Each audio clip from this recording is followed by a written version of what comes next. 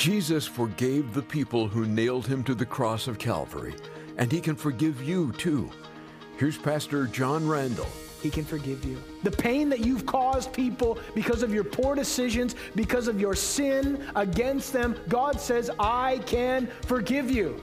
Whatever you've done, you might have come in here today and the weight of your guilt and condemnation is almost unbearable. Listen, you need to hear the prayer of Jesus from the cross to the Father. Forgive them. They don't know what they're doing. God wants to forgive you. God wants to take that burden away. If you will turn from your sin, if you will repent, you can be forgiven. We're so accustomed to seeing bridges these days that we no longer marvel at them. It's believed that the first bridge was erected way back in 2650 BC across the Nile River.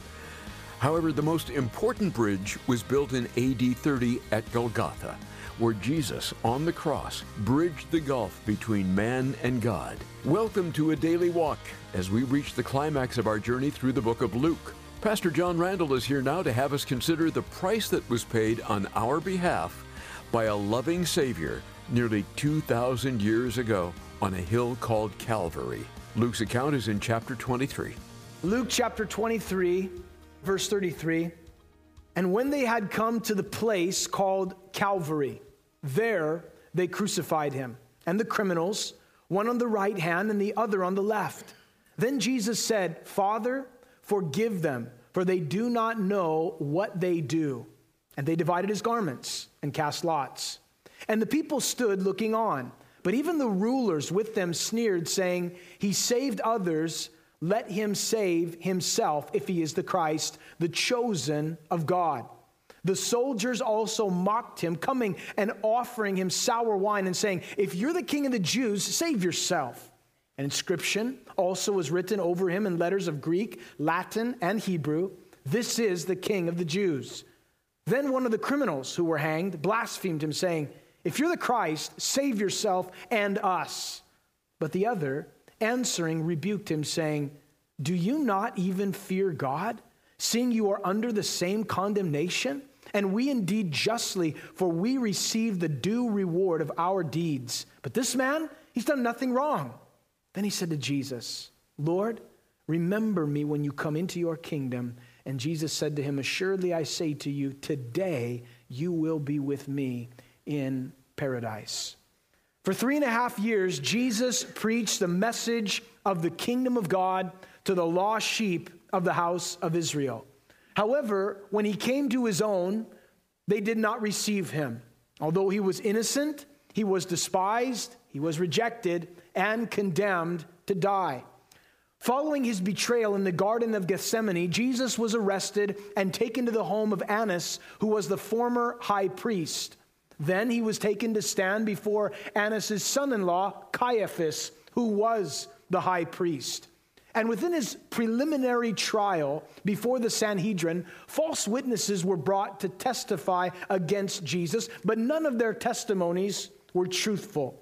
Jesus was then placed under oath before God and was asked the question if he was the Christ, the Son of God. And in that moment, Jesus declared a truth that would seal his fate when he said, It is as you say, and nevertheless I say to you, hereafter you will see the Son of Man sitting on the right hand of power and coming in the clouds of heaven. The Bible says at that moment, the high priest tore his robe and cried out blasphemy and condemned Jesus to death.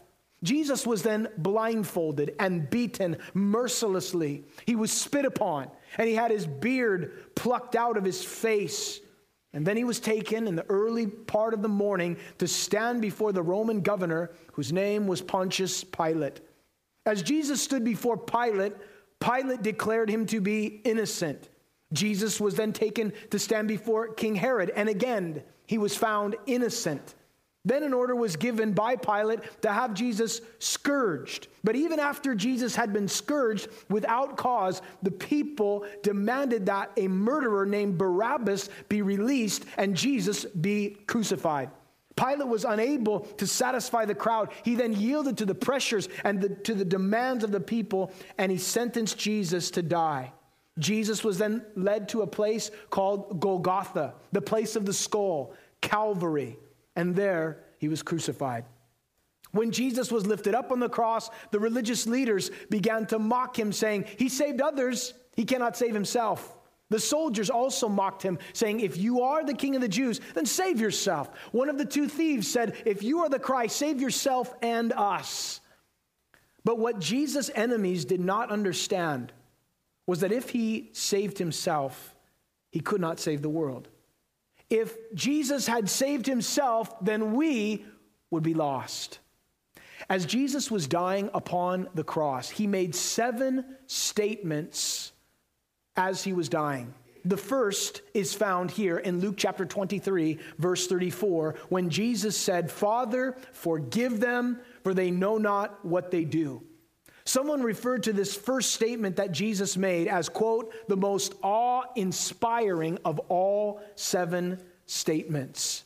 This was a prayer of Jesus to the Father, uttered in a moment of excruciating pain on behalf of those who were causing him the pain. This example of Jesus has moved the hearts of millions. It has become the ideal which has taught countless sufferers not to yield to blind retaliation, but to seek good even of their enemies. Jesus said, Father, forgive them, for they know not what they do. Listen, friend, I don't know what sins that you have committed against God, but here's one thing I do know. He can forgive you. He can forgive you. The pain that you've caused people because of your poor decisions, because of your sin against them, God says, I can forgive you. Whatever you've done, you might have come in here today and the weight of your guilt and condemnation is almost unbearable. Listen, you need to hear the prayer of Jesus from the cross to the Father, forgive them. They don't know what they're doing. God wants to forgive you. God wants to take that burden away. If you will turn from your sin, if you will repent, you can be forgiven. And you can be free. For whom the Son sets free is free indeed. Jesus then made a second statement from the cross here in Luke chapter 23, found in verses 39 through 43, when he said, today you will be with me in paradise. All 4 gospel accounts refer to 2 thieves crucified alongside of Jesus. These men were no doubt involved in revolutionary activity against Rome. Probably murderers, insurrectionists, thieves. They deserve to die. But the interesting thing I want to point out to you is in Matthew chapter 27, verse 44, it says that even the robbers, plural, who were crucified with him, reviled him, saying the same thing. Yet in Luke's gospel, it says one of them was defending Jesus and rebuking the other. I point this out to say that they were both, when they were crucified, were reviling Jesus, but something happened. It says one was defending Jesus. Is that a contradiction? No, that's not a contradiction. That's a conversion. One man is watching Jesus die. He is hearing Jesus pray the things that he prays for people to be forgiven, and his heart begins to change. And as his fellow robber is hurling accusations and blasphemous words against Jesus, he defends him and tells him, listen, we're here because we deserve to die. This man is innocent. And then he asks Jesus to remember him when he came into his kingdom, calls him Lord. A conversion happens at the last moment of this man's life. He comes to faith in Christ. And I want you to make note of the fact that the thief did not ask to be in the kingdom. He knew that he was unworthy to be there. He just asked Jesus to remember him when he came into the kingdom. And Jesus said to him probably something that he did not expect. He said, today you will be with me in paradise. What an example of the mercy and grace of God in salvation as this man was saved right before his death. He had no good works to parade before God. There was nothing he could do. Furthermore, he couldn't get off the cross and be baptized. Make note of that. Here he is there just crying out. The only thing he could do is, Jesus, save me. And Jesus honored that cry of his heart. And we will see this man in glory when we get there. It was as some have called, a deathbed conversion. But let me encourage you today not to wait for some deathbed conversion, for you may never have that opportunity. The Bible says today is the day of salvation. This isn't something you put off. Oh, I'll get around to it. And at that moment, right before I go and I flatline, I'll pray a prayer, Lord, save me, and I'll get in right at the end. Until then, I'm going to live, in sin. But there'll come a day when you may never have that luxury if you consider it to be one. Listen, the Bible records only one deathbed conversion. And I believe that is so no one would despair, but only one so that no one would presume. Do you understand? There's one guy recorded who right before he goes into heaven prays to receive Christ. But that's not the norm, friend. Jesus calls people to follow him, calls them to repent, and it's important not to put off salvation, but to respond today to the good news, to the love of God, and be saved. Although Luke does not record the next statement, the third statement from the cross, John's gospel does. In John chapter 19, verses 26 and 27, the third statement Jesus makes from his cross is directed toward his mother and to John, his disciple. It says this, "When Jesus, therefore, saw his mother and the disciple whom he loved standing by, he said to his mother, 'Woman, behold your son.' And he said to the disciple, 'Behold your mother.' And from that hour, that disciple took her as his own, or took her to his own home."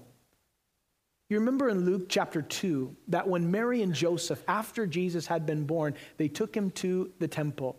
And while they were there, they were introduced to a man whose name was Simeon. Simeon had been told by the Lord that before he died, he would see the Messiah, and he was waiting. And as Mary came in holding Jesus in her arms, you remember Simeon takes hold of the child and he began to prophetically speak over Jesus and a word to Mary as well. Here is what he said. He blessed them and he said to Mary, his mother, "Behold, this child is destined for the fall and the rising of many in Israel, and for a sign which will be spoken against. Yes, a sword will pierce through your own soul also, that the thoughts of many hearts will be revealed." As Mary is now standing before the cross, looking at Jesus dying in her place for her sins, friend, and the sins of the world, she is broken, no doubt, weeping, and Jesus, being mindful of her need, speaks to John, his apostle, and says, "Take care of my mom." And he says to his mother, "Mom, John's going to take care of you." As she's standing there, the sword that Simeon spoke of, it's piercing her own soul. She's feeling the pain and the agony in that moment. And yet in Jesus' suffering, he still is concerned about those whom he loves and takes care of them. While Jesus was dying on the cross, Luke then records a miraculous phenomenon in creation that took place. Look at what it says in verse 44 of chapter 23. "Now it was about the 6th hour. There was darkness over all the earth until the 9th hour, and the sun was darkened, and the veil of the temple was torn in two." While Jesus hung upon the cross dying, it says darkness was over all the earth. This was not a solar eclipse, but rather a miracle. At the 6th hour, which would be 12 noon, until the 9th hour, which would have been 3 p.m., there was darkness. Someone had pointed out that it was as if all of creation at this moment was mourning over the death of Jesus. Perhaps this was a fulfillment of the prophetic scripture spoken by Amos in Amos chapter 8, verse 9, when Amos said, "It shall come to pass in that day, says the Lord God, that I will make the sun go down at noon, and I will darken the earth in broad daylight." As Jesus, the light of the world, is dying, his light will temporarily be extinguished and darkness would be upon the earth. You remember when Jesus was ministering, he said to his disciples, "I must work while it is day, for night is coming when no man can work." When Jesus was taken in the Garden of Gethsemane, he said, "This is your hour, the hour of darkness." And Jesus, as he was dying, it became dark for 3 hours. Then Jesus made a fourth statement from the cross in Matthew chapter 27, verse 46, and it reads this way, my God, why have you forsaken me?" These words that Jesus spoke are found in Psalm 22, verse 1, which is a messianic prophetic psalm concerning the death of Jesus, written 1,000 years before Jesus was ever born. And in that psalm, it even predicts the way in which Jesus would die by means of crucifixion before it was ever invented. And here is Jesus saying Psalm 22, verse 1, as if to say he is the fulfillment of what had been predicted. He's the fulfillment of this biblical prophecy. My God, why have you forsaken me? But there's something even more to it than that. There's something that took place upon the cross in that moment that we cannot fully comprehend in this life. Up to this point, Jesus had not been separated from his Father. But as the sin of the world is being placed upon him, the Father could not look upon sin. And in that moment, Jesus was forsaken. Paul put it this way in 2 Corinthians chapter 5. He said, he made him who knew no sin to be sin on our behalf, that we might become the righteousness of God in him. It's possible. At some moment on the cross, when Jesus became sin on our behalf, that God the Father, in a sense, turned his back on the Son. Habakkuk chapter 1, verse 18 says that God is too pure to look upon evil. And as Jesus is taking on the sins of the world, Jesus bearing the sins in his body on the tree of Calvary, the Father turns away. And at that time, Jesus said, Eloi, Eloi, lama sabachthani. My God, why have you forsaken me? One thing's for sure, we do not have the capacity to fully appreciate the utterly horrific experience of having the sins of the world placed upon Jesus as he hung there in excruciating pain from the cross. The physical pain is one thing in and of itself, but the spiritual pain was even greater. I believe that is why when we get to heaven, we will understand exactly what it meant for Jesus to come and to take our place. And any crown that we have received, any reward that we have been given, we will simply throw it down at the feet of Jesus and declare, worthy is the Lamb that was slain. Because Jesus was forsaken, you never have to be forsaken. He was already forsaken so that you could be received. As he continued to die upon the cross, Jesus then uttered a fifth statement from the cross, recorded in John chapter 19, verse 20. And he said this, I thirst. I thirst. In John chapter 4, you remember that Jesus made it a priority to pass through the area of Samaria with his disciples. And as he was making his way through Samaria, he came to a well. And there was a woman there. And Jesus began to engage in a conversation with her, asking her for a drink. She was somewhat surprised at this request because she was a Samaritan woman and he was a Jew and a teacher. But you remember Jesus told this woman, he said, whoever drinks of this water will thirst again. But whoever drinks of the water that I shall give him will never thirst, but the water that I shall give him will become in him a fountain of water springing up into everlasting life. Jesus was not talking about something physical. He was talking about something spiritual. This woman did not understand what he was saying. But in essence, Jesus was saying, listen, you can drink from this well, or you can drink from the well that she was currently drinking from. She had been in 5 relationships with men that were not her husband, and the man that she was living with at that present time was not her husband. And Jesus pointed this out. This woman was empty. She had been drinking from this well, and she was not satisfied. And thus Jesus said, if you drink from this well, you'll thirst again. But the water that I will give you, if you will drink from it, you'll never thirst again. In Matthew chapter 5, Jesus said in the Sermon on the Mount, blessed are those who hunger and thirst for righteousness, for they shall be filled. In John chapter 7, verse 37, it says, on the last day, the great day of the feast, that Jesus stood up and he cried out and he said these words, if anyone thirsts, let him come to me and drink. And he who believes in me, as the scripture says, out of his heart will flow rivers of living water. But this he spoke concerning the Spirit, whom those believing in him would receive. For the Holy Spirit was not yet given, for Jesus had not yet been glorified.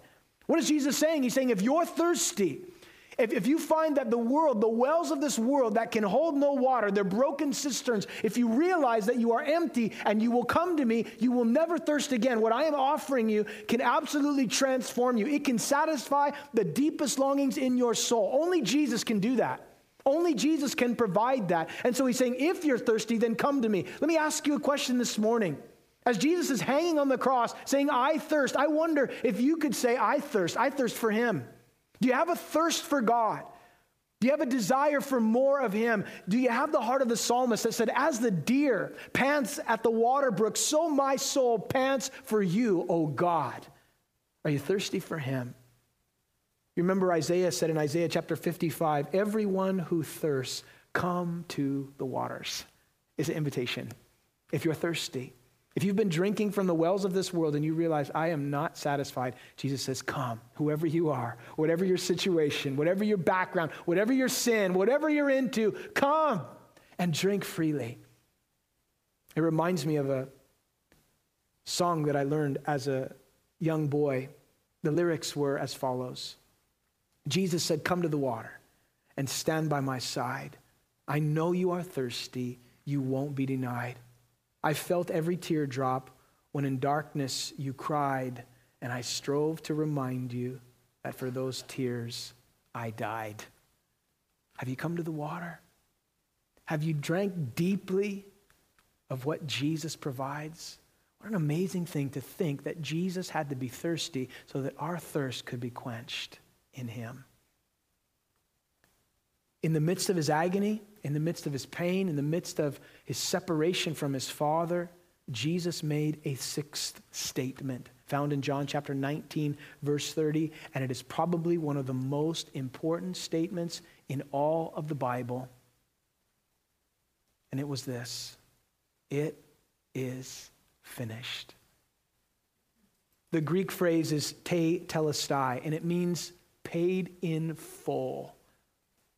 In the Greco-Roman culture, te telestai could be used in different ways. For example, an artist, after he had painted his masterpiece, could announce that the picture is perfect. Te telestai, it's finished, it's done, it's complete.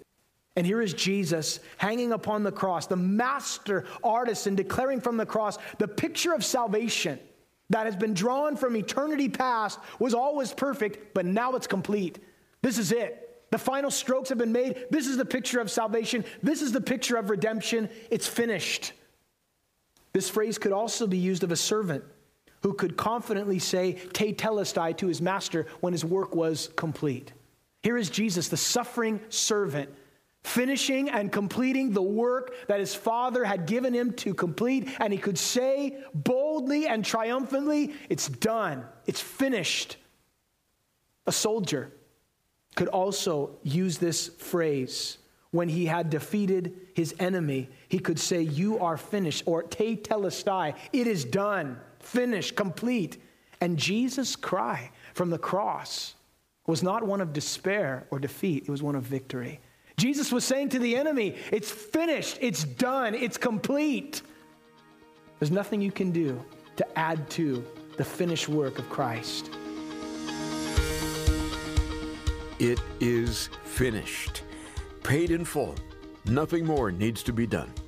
Such sweet words, and so very true. You have the Lord's word on it. This is a daily walk, and Pastor John Randall is at the tail end of a study in Luke's Gospel. You can order a CD copy of this message by calling 877-242-0828. You can also listen to our recent programs on our website at adailywalk.org. We also offer John's teachings by podcast, and we have an app too. To get our app, do a search for Calvary South OC. I should also mention John is on Twitter and Instagram. You can start following him on Twitter at PJRandall7 and on Instagram at John P. Randall. With all that's been going on in the Middle East and Israel, many are inquiring about end times Bible prophecy. And we want to get a good book into your hands on this subject from our friend Barry Stagner. It's The Time of the Signs, a chronology of Earth's final events. When the disciples asked Jesus how to anticipate his return, he gave them an incredible answer that we stand to benefit from. They asked him about the signs of his coming and the end times. What should they expect to take place? In The Time of the Signs, Barry Stagner explores the events that will precede Jesus' return. We'll send it to you for the special price of $12. Call us at 877-242-0828 or go online to adailywalk.org. Thank you for your prayerful and financial support of A Daily Walk. It really is having an impact. With your help, we're able to reach thousands with the truth and love of Christ at a time they really need to hear it. If you'd like to donate to the ministry, please go to adailywalk.org or call us at 877-242-0828. And we are very grateful to the Lord when we hear back from our listeners. Write to Pastor John today by email at adailywalk@gmail.com. He loves to read listener letters and emails. Let him know what's going on in your life and how we can pray for you at adailywalk@gmail.com. Maybe you're one of our new listeners. Let us know what you think of A Daily Walk when you write to us at adailywalk@gmail.com. Well, that'll do it for this edition of A Daily Walk with Pastor John Randall. May God richly bless you and strengthen you in your daily walk. Join us next time as we continue our journey through the Bible.